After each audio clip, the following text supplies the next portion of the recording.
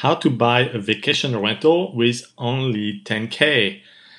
There is no such thing really as no down payment investment property. You're going to need to spend a little bit of money to get a loan and finance it. But the good news is that in the US, it's pretty wide range of house price, and there's some great market where you actually don't need to spend a lot of money to get a vacation rental that really performs well. But to generate it, either you have it on your bank account or you will need to generate this cash.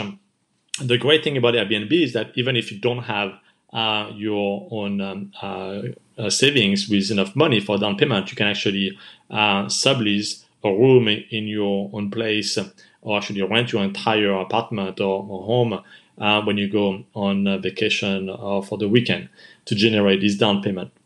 So then once you have this down payment, you need to figure out, okay, where you're going to invest it. And there are a lot of cities out there that are pretty cheap, and down payment as little as 10K would get you a vacation rental. For example, in Dayton, in Ohio, it's one of the example, and there are many others out there that do perform very well on Airbnb.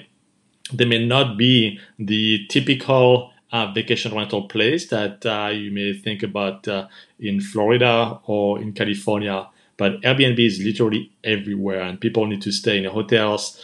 They prefer oftentimes to stay in an Airbnb, and this example I just gave in Ohio is one of them. Houses there are dirt cheap, and as little of a 10K as down payment will get you a home for 25% down payment. So make sure that you generate this down payment, as little as 10K can get you a home and get you going to build your Airbnb empire.